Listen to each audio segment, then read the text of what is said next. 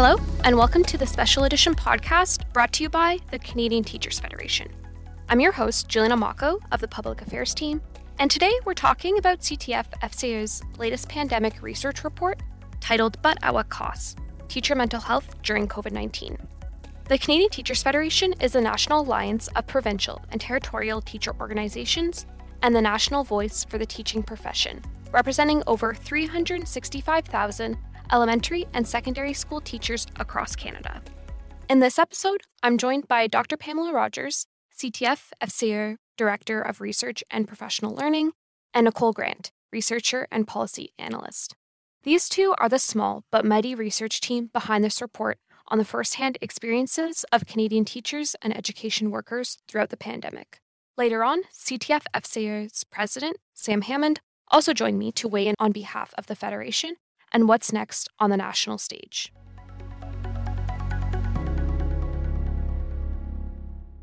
So welcome, Pam and Nicole. Thank you for joining me today for this very special episode. Thanks, Juliana. Thanks so much for having us. So let's get right into it. CTF-FCA's latest mental health report was just released on January 24th, and I have to say this is so timely and important.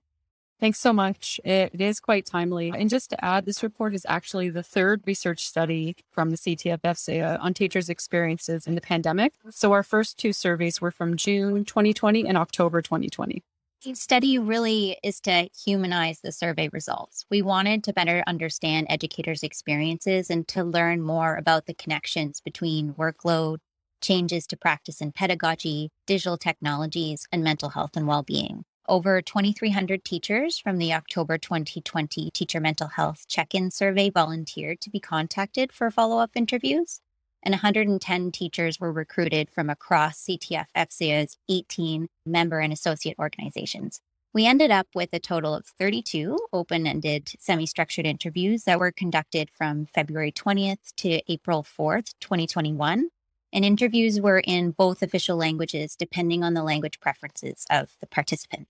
Yes, exactly. And the research question that underlied the research report really is, what are teachers' day-to-day realities living and working in the COVID-19 pandemic?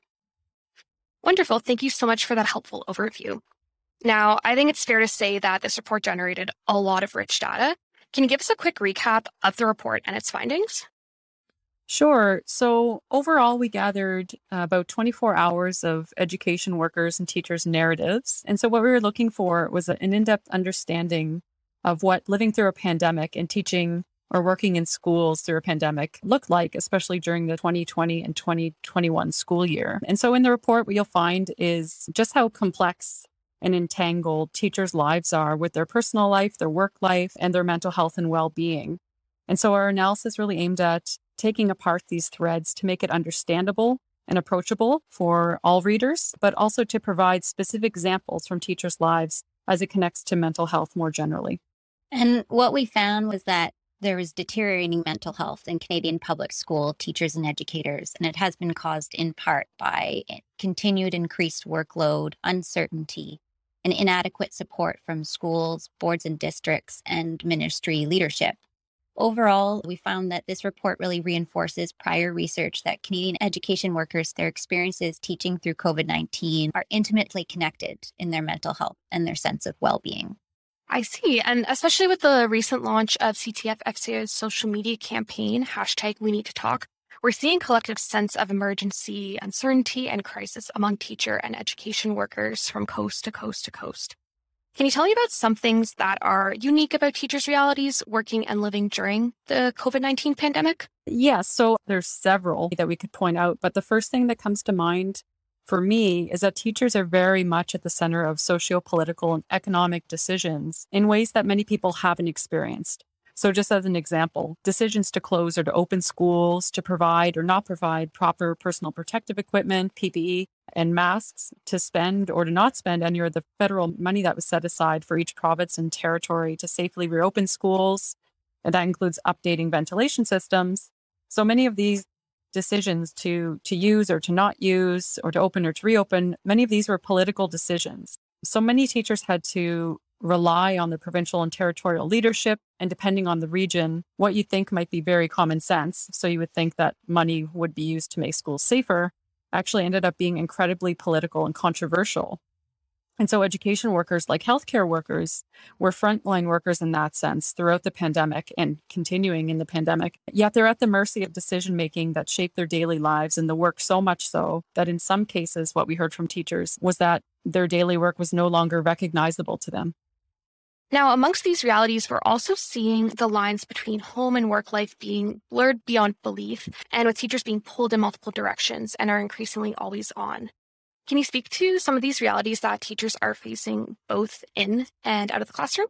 Of course. Again, there's so many things we could talk about, but the reality is the classroom is a very different place now. Teachers provided stories of needing to do so many things in their professional repertoires from scratch. They had to rethink their pedagogies to be adaptive to multiple and changing modalities. They had to find ways of embedding enhanced health and safety protocols into their classrooms. It was taking teaching times to clean desks. It was foregoing sensory bins because they didn't have time to sanitize.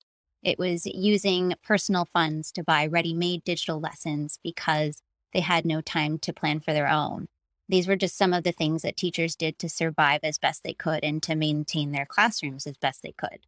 The classroom is also no longer simply a physical space. So educators described that one of the biggest effects was often losing that physical ability to connect with students that the classroom really gives them.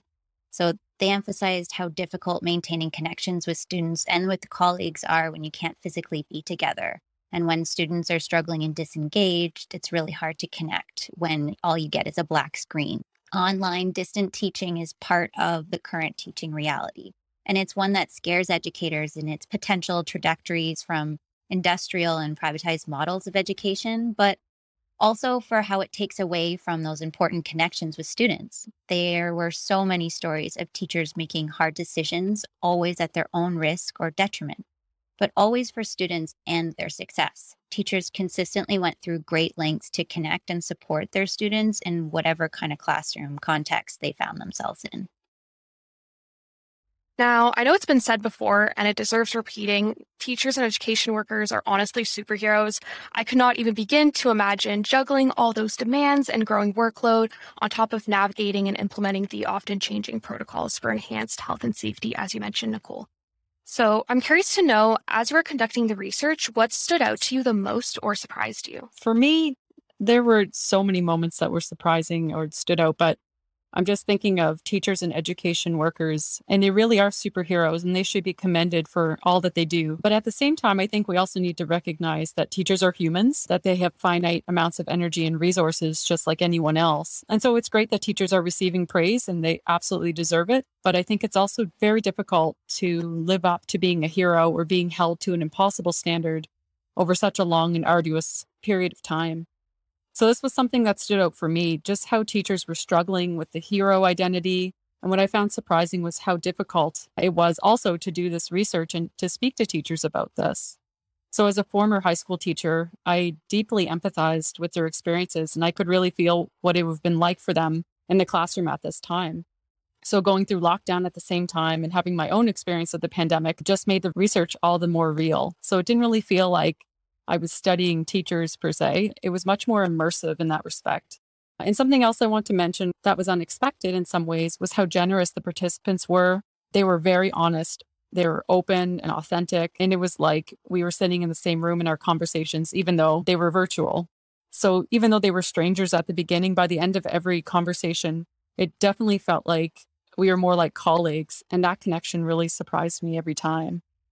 And so I think one of the unexpected outcomes emerging from the interview process was realizing that the sustained depth and intensity of education workers' struggles across Canada really need to be looked at closely and carefully.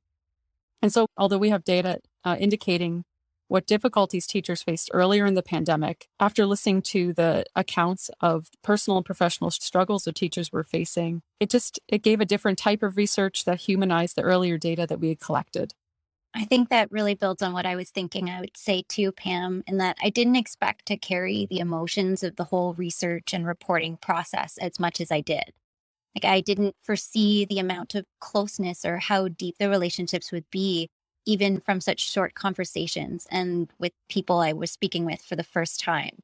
And that was really something that we wanted to make sure we communicated in the report, that kind of emotional weight of these topics and the connection that that emotional weight gives these topics and these issues. And it's a connective affect. And despite that, I was still surprised how much the graphic components of the report would amplify the message in the way that it has. So I'm going to thank our graphic artist, Carlos Krosner here. He really brought our sketches to light, and not just our sketches, but the stories and quotations of educators. The words and images really speak together. And I find that also speaks to how we concluded the report, that we're connected, and recognizing those connections through the conversations we had with teachers is an important step for advocacy. Wonderful. Thank you so much, Pam and Nicole, for that. Now, looking forward, what has your extensive research revealed in terms of what needs to happen to address this crisis? So, Juliana, with our recommendations, we've been pretty consistent since our first pandemic study in June 2020. But of course, a lot of the recommendations have not, unfortunately, been implemented. So they need to be repeated throughout the studies that we've produced. So it's left a growing list of necessary supports for education workers that have built over time. One simple and very profound recommendation mentioned in the report is the need to listen to education workers, to value their experiences and professional expertise, and to include teachers into decision-making processes, as they're the expert problem solvers who are working in classrooms every day. And if given the chance, they would have contributed greatly to managing the educational change and alternatives throughout the pandemic that were sorely needed. And unfortunately, even though this seems to be a very, again, common sense approach to talk to the workers and consult the workers that do the work, unfortunately, that has not happened in most cases, almost all cases. But even more broadly, I think the work culture itself needs to shift away from the expectation that teachers need to be everything to everyone at all times, and having that constant pressure on them to fix and take on more all the time. That needs to shift. So I think understanding the various layers of the system and its full complexity, like the ecological view that we forward in the conclusion of the report, would really help in conceptualizing how work culture plays a vital role in mental health. So the ecological view that Pam just mentioned of mental health and well-being, it moves beyond seeing certain factors as affecting teacher mental health. An ecological view sees how teachers, their immediate experience, the institutional systems and processes in which they work, as well as the society in which they live, are entangled and interconnected. So there's an outer sphere of this ecological understanding, and that would be the atmosphere of education. That's an external influence and historical contexts about schooling, public education, as well as aspects outside of education, specifically like determinants of health. And then there would be that next middle layer that would be that kind of terrain of praxis. So when pedagogical and institutional processes, where they happen and then where they're acted out. And that encompasses things like mandates and directives, pedagogical modalities, and health and safety protocols. And then there would be that kind of inner sphere or core. And this is the place where personal areas of teaching and being a teacher. So personal agency, coping, and the outlook and personal goals as a personal professional. And so these spheres all interact to form the whole of teachers' experiences in their mental health and well-being context. So seeing teacher mental health in this way means that the idea of that kind of add and stir in solutions won't work, because the culture and systems that are contributing and affecting teacher well-being and mental health aren't addressed through single resources or methods. So we need to broaden our view and have an interconnected understanding. And that's really what our research tells us. Wonderful. Thank you for those next steps, Pam, and also Nicole for breaking it down and explaining those different layers. That's really helpful. Now, before President Sam Hammond joins us to weigh in, is there anything else that either of you would like to add about the research? There's so many things to speak about, but I believe I can say for both of us that we're really honored that teachers trusted us, that they took the time and space to be part of this research and entrusted their personal stories to people that they don't know. Also, this research required a lot of planning and organizing that would not have happened, especially over lockdowns here locally, without the help and support of our admin, Sofia Dominguez Robinaldo, and our co-op student at the time, Alice Prindeville Porto, and then the amazing linguistic services team that help us translate all of the documents involved in this work. Definitely. And I have to add communications and public affairs team as well, who's rolled out the research over social media this week. But in terms of the research, I think for me, lastly, it's important to note that the strength of the research is really due to the membership. So without having members on board to participate, we wouldn't have had as much success in the surveys or the qualitative study. So really a lot of recognition should be with our members as well. And I think from what we heard from teachers and education workers across the country, they've really told us similar stories, regardless of where they're teaching, whether it's grade or province or territory, any level or any course. And so because of this, we hope it sends a strong message about the current and very tenuous culture of work in public education, because we really need to have education workers, teachers, and students' mental health and well-being at the center of the work that we do. And also, it's been a really large privilege to be part of the evidence-based advocacy work with the CTF, FCO, and its members. So thank you, Juliana. That's great. Thank you so much, Pam and Nicole. And thank you for taking the time to discuss your research findings. It has really shed light on a conversation that needs to be brought to the forefront. So thank you once again for your work. Thanks so much. Thank you.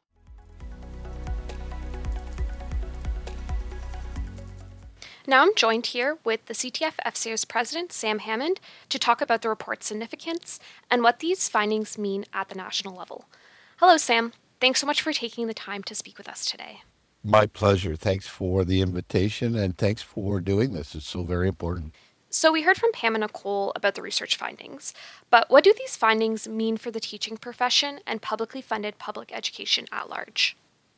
What it means quite clearly is that teachers and education staff in every corner of this country are stretched to their absolute limit, that their mental health and well-being are in jeopardy, and they need more resources and they need on-the-ground, immediate, consistent supports. Educators and education staff across this country are the heart and soul of publicly funded public education.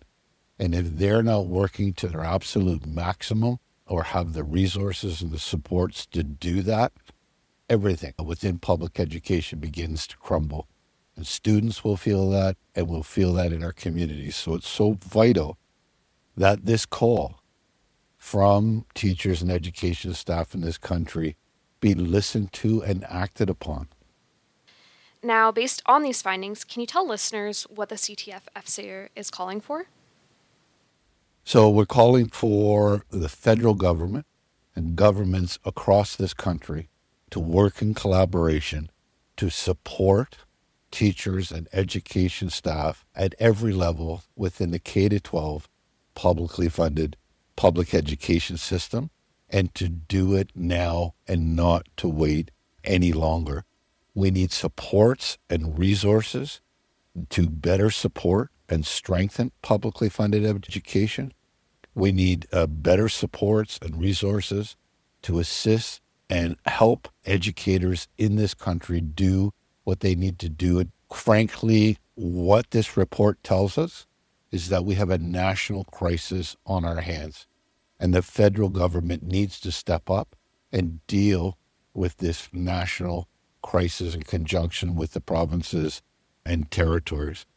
And we think to do that, step one, the federal government should be convening a national advisory table on public education to deal with issues related to mental health and well-being of educators in this country and students, and also to deal with issues around truth and reconciliation and a national consistent curriculum, for example. But based on the report, the immediate needs are those related to the health and well-being and the mental health and well-being of educators in this country. Sam, thank you so much for your time and for sharing your valuable insights. My pleasure. Thank you. After my discussion today, it is so important to have these conversations about teacher mental health. And although we are coming to the end of our episode, the conversation doesn't stop here. I'll take this time to invite you all to take part in collective action by joining us on social media with the hashtag #WeNeedToTalk. Check out the show notes for ideas on how you can join the national conversation, along with the link to the full report, but at what cost. Thank you for listening to the special edition podcast brought to you by the Canadian Teachers Federation. And stay tuned for more podcasts like this, as well as a new CTF FCO podcast series dropping soon.